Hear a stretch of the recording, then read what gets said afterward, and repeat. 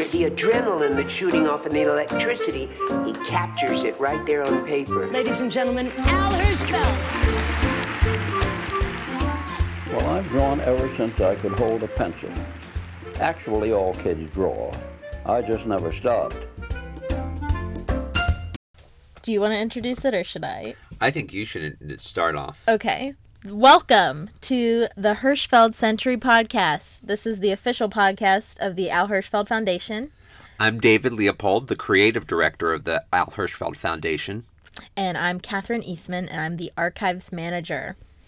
It's the most important title in the foundation, really. I beg to differ, but we'll talk about it. That's part of what we're doing here. We're talking about Hirschfeld. There is so many wonderful stories associated with his drawings and so many questions that people ask about his drawings. We thought this would be the best way to address that. Right.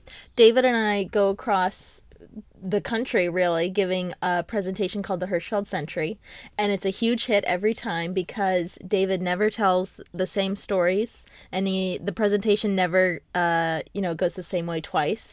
So we have all these different Hirschfeld stories, and we decided we'd make a podcast out of it. Well, we do these improvised illustrated talks, and that's really what we're doing here, except you'll have to look at the images online. We'll put links to all the images that we talk about in the show notes. So now you just hear us talking. We're just going to blab on.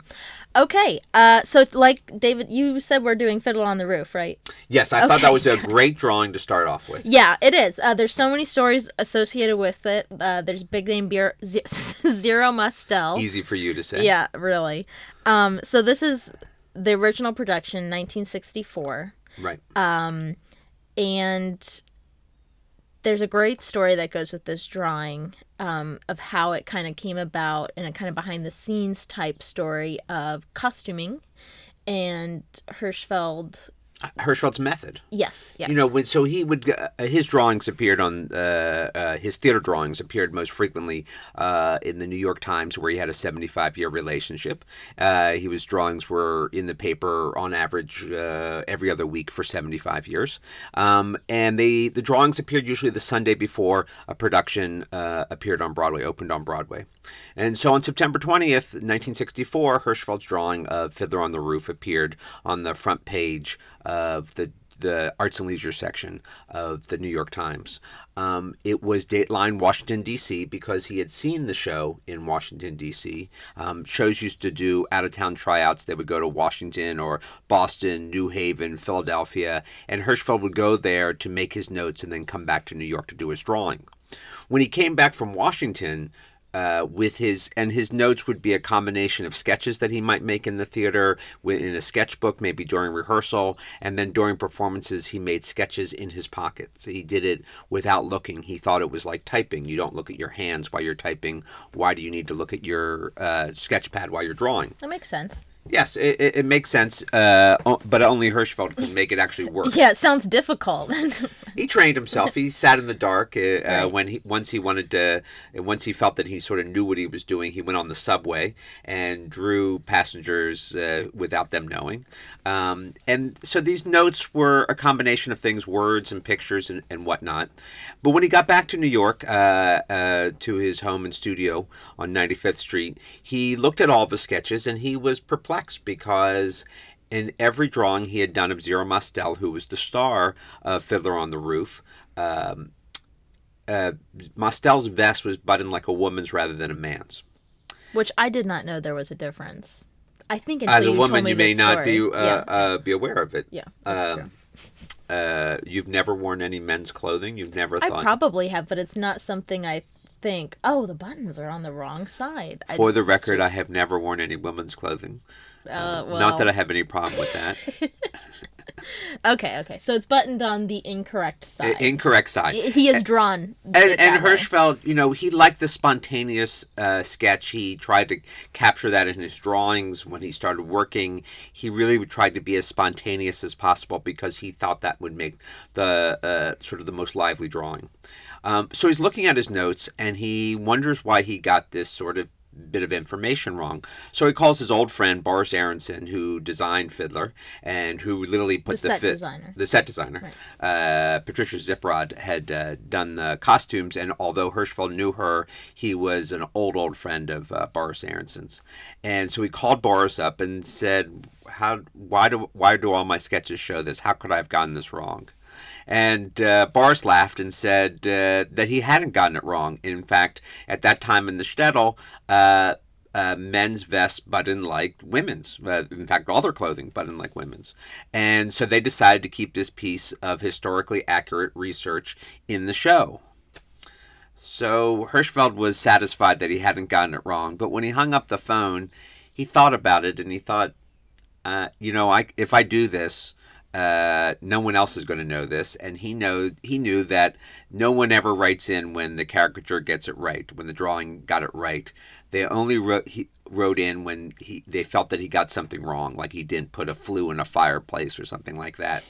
So he realized that if he'd done it like it was in the show, people would write in, and there'd be a lot of mail to answer. So he dismissed this piece of great historical accuracy in his sketch, and he buttoned the vest like a man to avoid crank letters. That's funny. So also we want to talk about caricature, because we call Hirschfeld a caricaturist, but that's not really what he did. No, it's funny. He was considered probably the 20th century's greatest caricaturist, maybe greatest caricaturist of all time, but he really didn't practice caricature in the way that we traditionally define caricature. It's not pejorative. It's not. He doesn't do big heads, little bodies. He doesn't really use anatomical distortion. He uses exaggeration. He certainly treats things in a graphic manner, but he's joining the performer in what they're doing rather than commenting on it or putting it down. Right. When pressed, he would refer to himself as a characterist, because that's really what he was looking for, was the character of the performers. Yeah, and he liked those larger-than-life characters. Oh, he loved. Like Zero Mostel, or like Ray Bolger. Yes, when he started, his job was very easy, because there were these great performers like the Marx Brothers and like Mae West. These people were caricatures incarnate, and so Hirschfeld really felt that all he had to do was transcribe them. As the century wore on and American drama really went to a much more character-based drama, such as Tennessee Williams and William Ing and Arthur Miller, that should have been the end of Hirschfeld. Or it was the end of a lot of caricaturists. But for Hirschfeld, who was so much more interested in character, it was just a different type of challenge. But he really loved the larger-than-life characters. They were fun. Zero Mostel fit that bill. And in fact, probably overfitted. He literally was larger than life in everything that he did. And Al would refer to these people as overactive thyroid cases. Right. The kinds who don't close a door, they slam it. Right. Well, before Zero was Zero, he was Sam Mostel, and he was a painter in the village, right? Right. And Hirschfeld helped him get a start. Right. As I said, Zero was this sort of performer sort of waiting to be born. He would stop by Hirschfeld's studio and he would pretend to be a coffee pot percolating, for instance. And Hirschfeld thought that was hilarious. And one day, Barney Josephine of Cafe Society stopped by Hirschfeld's studio and said, "Is there a comic that you can recommend to open a performance at Cafe Society?" Sort of the curtain raiser before the main act came on. And Hirschfeld suggested there was this painter by the name of Mostel who was very funny, and maybe you should get him. Well, he got him, and Mostel was a huge hit, and went on to have this incredible career that we all are aware of. That's so great. What should we talk about next? Should we talk about... Well, let's talk about this, because this is really important and something we talk about a lot, so I feel like our first episode should have this, is that the number of people who have seen Zero Mostel as Tevye in Fiddler on the Roof are disappearing. So that... True. I guess it's the topical value of the drawing is disappearing. Would that be fair to say? Well, yes. It's Because always going to... I've seen Fiddler on the Roof, but I've never seen Zero Mostel as Fiddler on the Roof. Right. Well, they function on a lot of different levels. They Right. always did, and what we're seeing now over time is the levels being sort of peeled away. Hirschfeld understood that it had to look like the performer. It had to capture the essence of the production, Right. because that's what readers wanted, that's what editors wanted, that's how he got paid. But that's not really what he was interested in. He was interested in creating a drawing that withstood its topical news value. And over time, what we've discovered, what we're seeing right now, is people just like Catherine, who is a millennial. Don't They hold it against me. some of my best friends. Since they don't bring the sort of baggage of the performance, they look at the drawings like art, like almost everybody today looks at Toulouse-Lautrec's drawings of Jane Avril or Yvette Gilbert in the Paris cabarets. I'm sure they were very accurate. I'm sure he captured the essence. I'm sure people at that time said, boy, he really got her. But nobody looks at those drawings today. Well, almost nobody. I'm sure there's a few scholars, Right. some grad students who look at them for documentary information. We look at them for their aesthetic value, not their documentary value. And so that is one of the things that's happening with Hirschfeld's work right now, and something that we'll address in future episodes. Right. But what Hirschfeld was, one of the primary objectives that Hirschfeld was trying to do, he was being a visual journalist. These drawings appeared the Sunday before shows opened. He didn't know if Fiddler on the Roof was going to be the biggest hit of all time or the biggest flop of all time. And he didn't trust his own senses in the sense of that. He felt there were so many shows that he thought were going to be great big hits and close the next night or the Right. following week or something Right, like right. that. And shows that he, one time he told me that he almost fell asleep during a show and he thought, well, that's not going to run. And it became a big hit. What was the show? I'm putting you on the spot and you don't know. No, I know. I Sorry. do know. Oh. I don't want to say it because it was Carousel in 1994, Oh, really? which was a great production. Oh, and there's a wonderful drawing. There's of a that. wonderful drawing, but he didn't think it was going to be that big of a hit. Of course, he was wrong. It was actually a very big hit. And Was this really, at Lincoln Center? It was at Lincoln Center. I see. That's So funny. it was. So he was really like a visual journalist. He was trying to capture the action on stage and present it not subjectively but objectively. Right. Filtered through his own senses. He had a point of view, but it wasn't whether it was bad or good. It was, And it didn't have any spoilers. It didn't tell you the plot. right. Yeah, It gave you all the action, but didn't Right. tell you any of the story. Right. And I think that's accurate if you look at the original drawing of Fiddler on the Roof. It perfectly sums up the show, but yet nothing's really happening in the drawing. Right. But it's so alive and it so captures everyone. I mean, at least for me, I didn't see the original production, so it captures the characters Right. more so than the performers like Zero Mostel. So there's a bunch of drawings of Fiddler on the Roof. We have this original drawing from 1964. Which appeared the Sunday before, which is incredible because you would think, we think of Fiddler on the Roof now as like one of the most popular musicals of all time. Sure, been revived on Broadway, I think 5 or 6 Right, times. but then it was completely unknown, so that's just, it always blows my mind when I think about it that way. We also have the movie, which is how I grew up with Fiddler on the Roof. Right. From 1971. Hirschfeld Topol. did a drawing for the Times, actually one of his rare film drawings for the Times. Oh, interesting. I didn't know that was for the Times. Oh, yeah, that was for the Times. Wow. And he captured the performer who played Tevye in the film version was an Israeli actor by the name of Topol. Right. And that's my Tevye. You always say, Zero Mostel's the ultimate Tevye, but that's It's what not I grew just up me. with. It's Well, not I just know. me. Well, I grew up with the movie, so that's my Tevye. There's also, so the other good drawing that he kind of records theater history in is 1972. It surpassed Tobacco Road as the longest running show on Broadway. Yeah, and so he shows Tevye and his wife racing past the actors in Tobacco Road and also Life with Father, which was a very long-running show on Broadway. So Hirschfeld would do sometimes these fun drawings that weren't necessarily the show opening this week. Right. Then there's another single portrait of Tevye, or Zero Mostel, excuse me, from 1977. Yeah. Oh, yeah. When Zero did a revival in 1977, and Hirschfeld captured him in that performance before he died, actually. Well, that couldn't have been too long after the original production ended that it was already being revived again. Yes. Wow, that's amazing. I guess that happens today a lot, too. Oh, without a doubt. We're looking at you, Les Mis. Or Cats. Well, Cats less so than Les Mis, but yeah. And then another Topol drawing in 1990. So Topo eventually played it on Broadway, and Hirschfeld did a drawing of him then.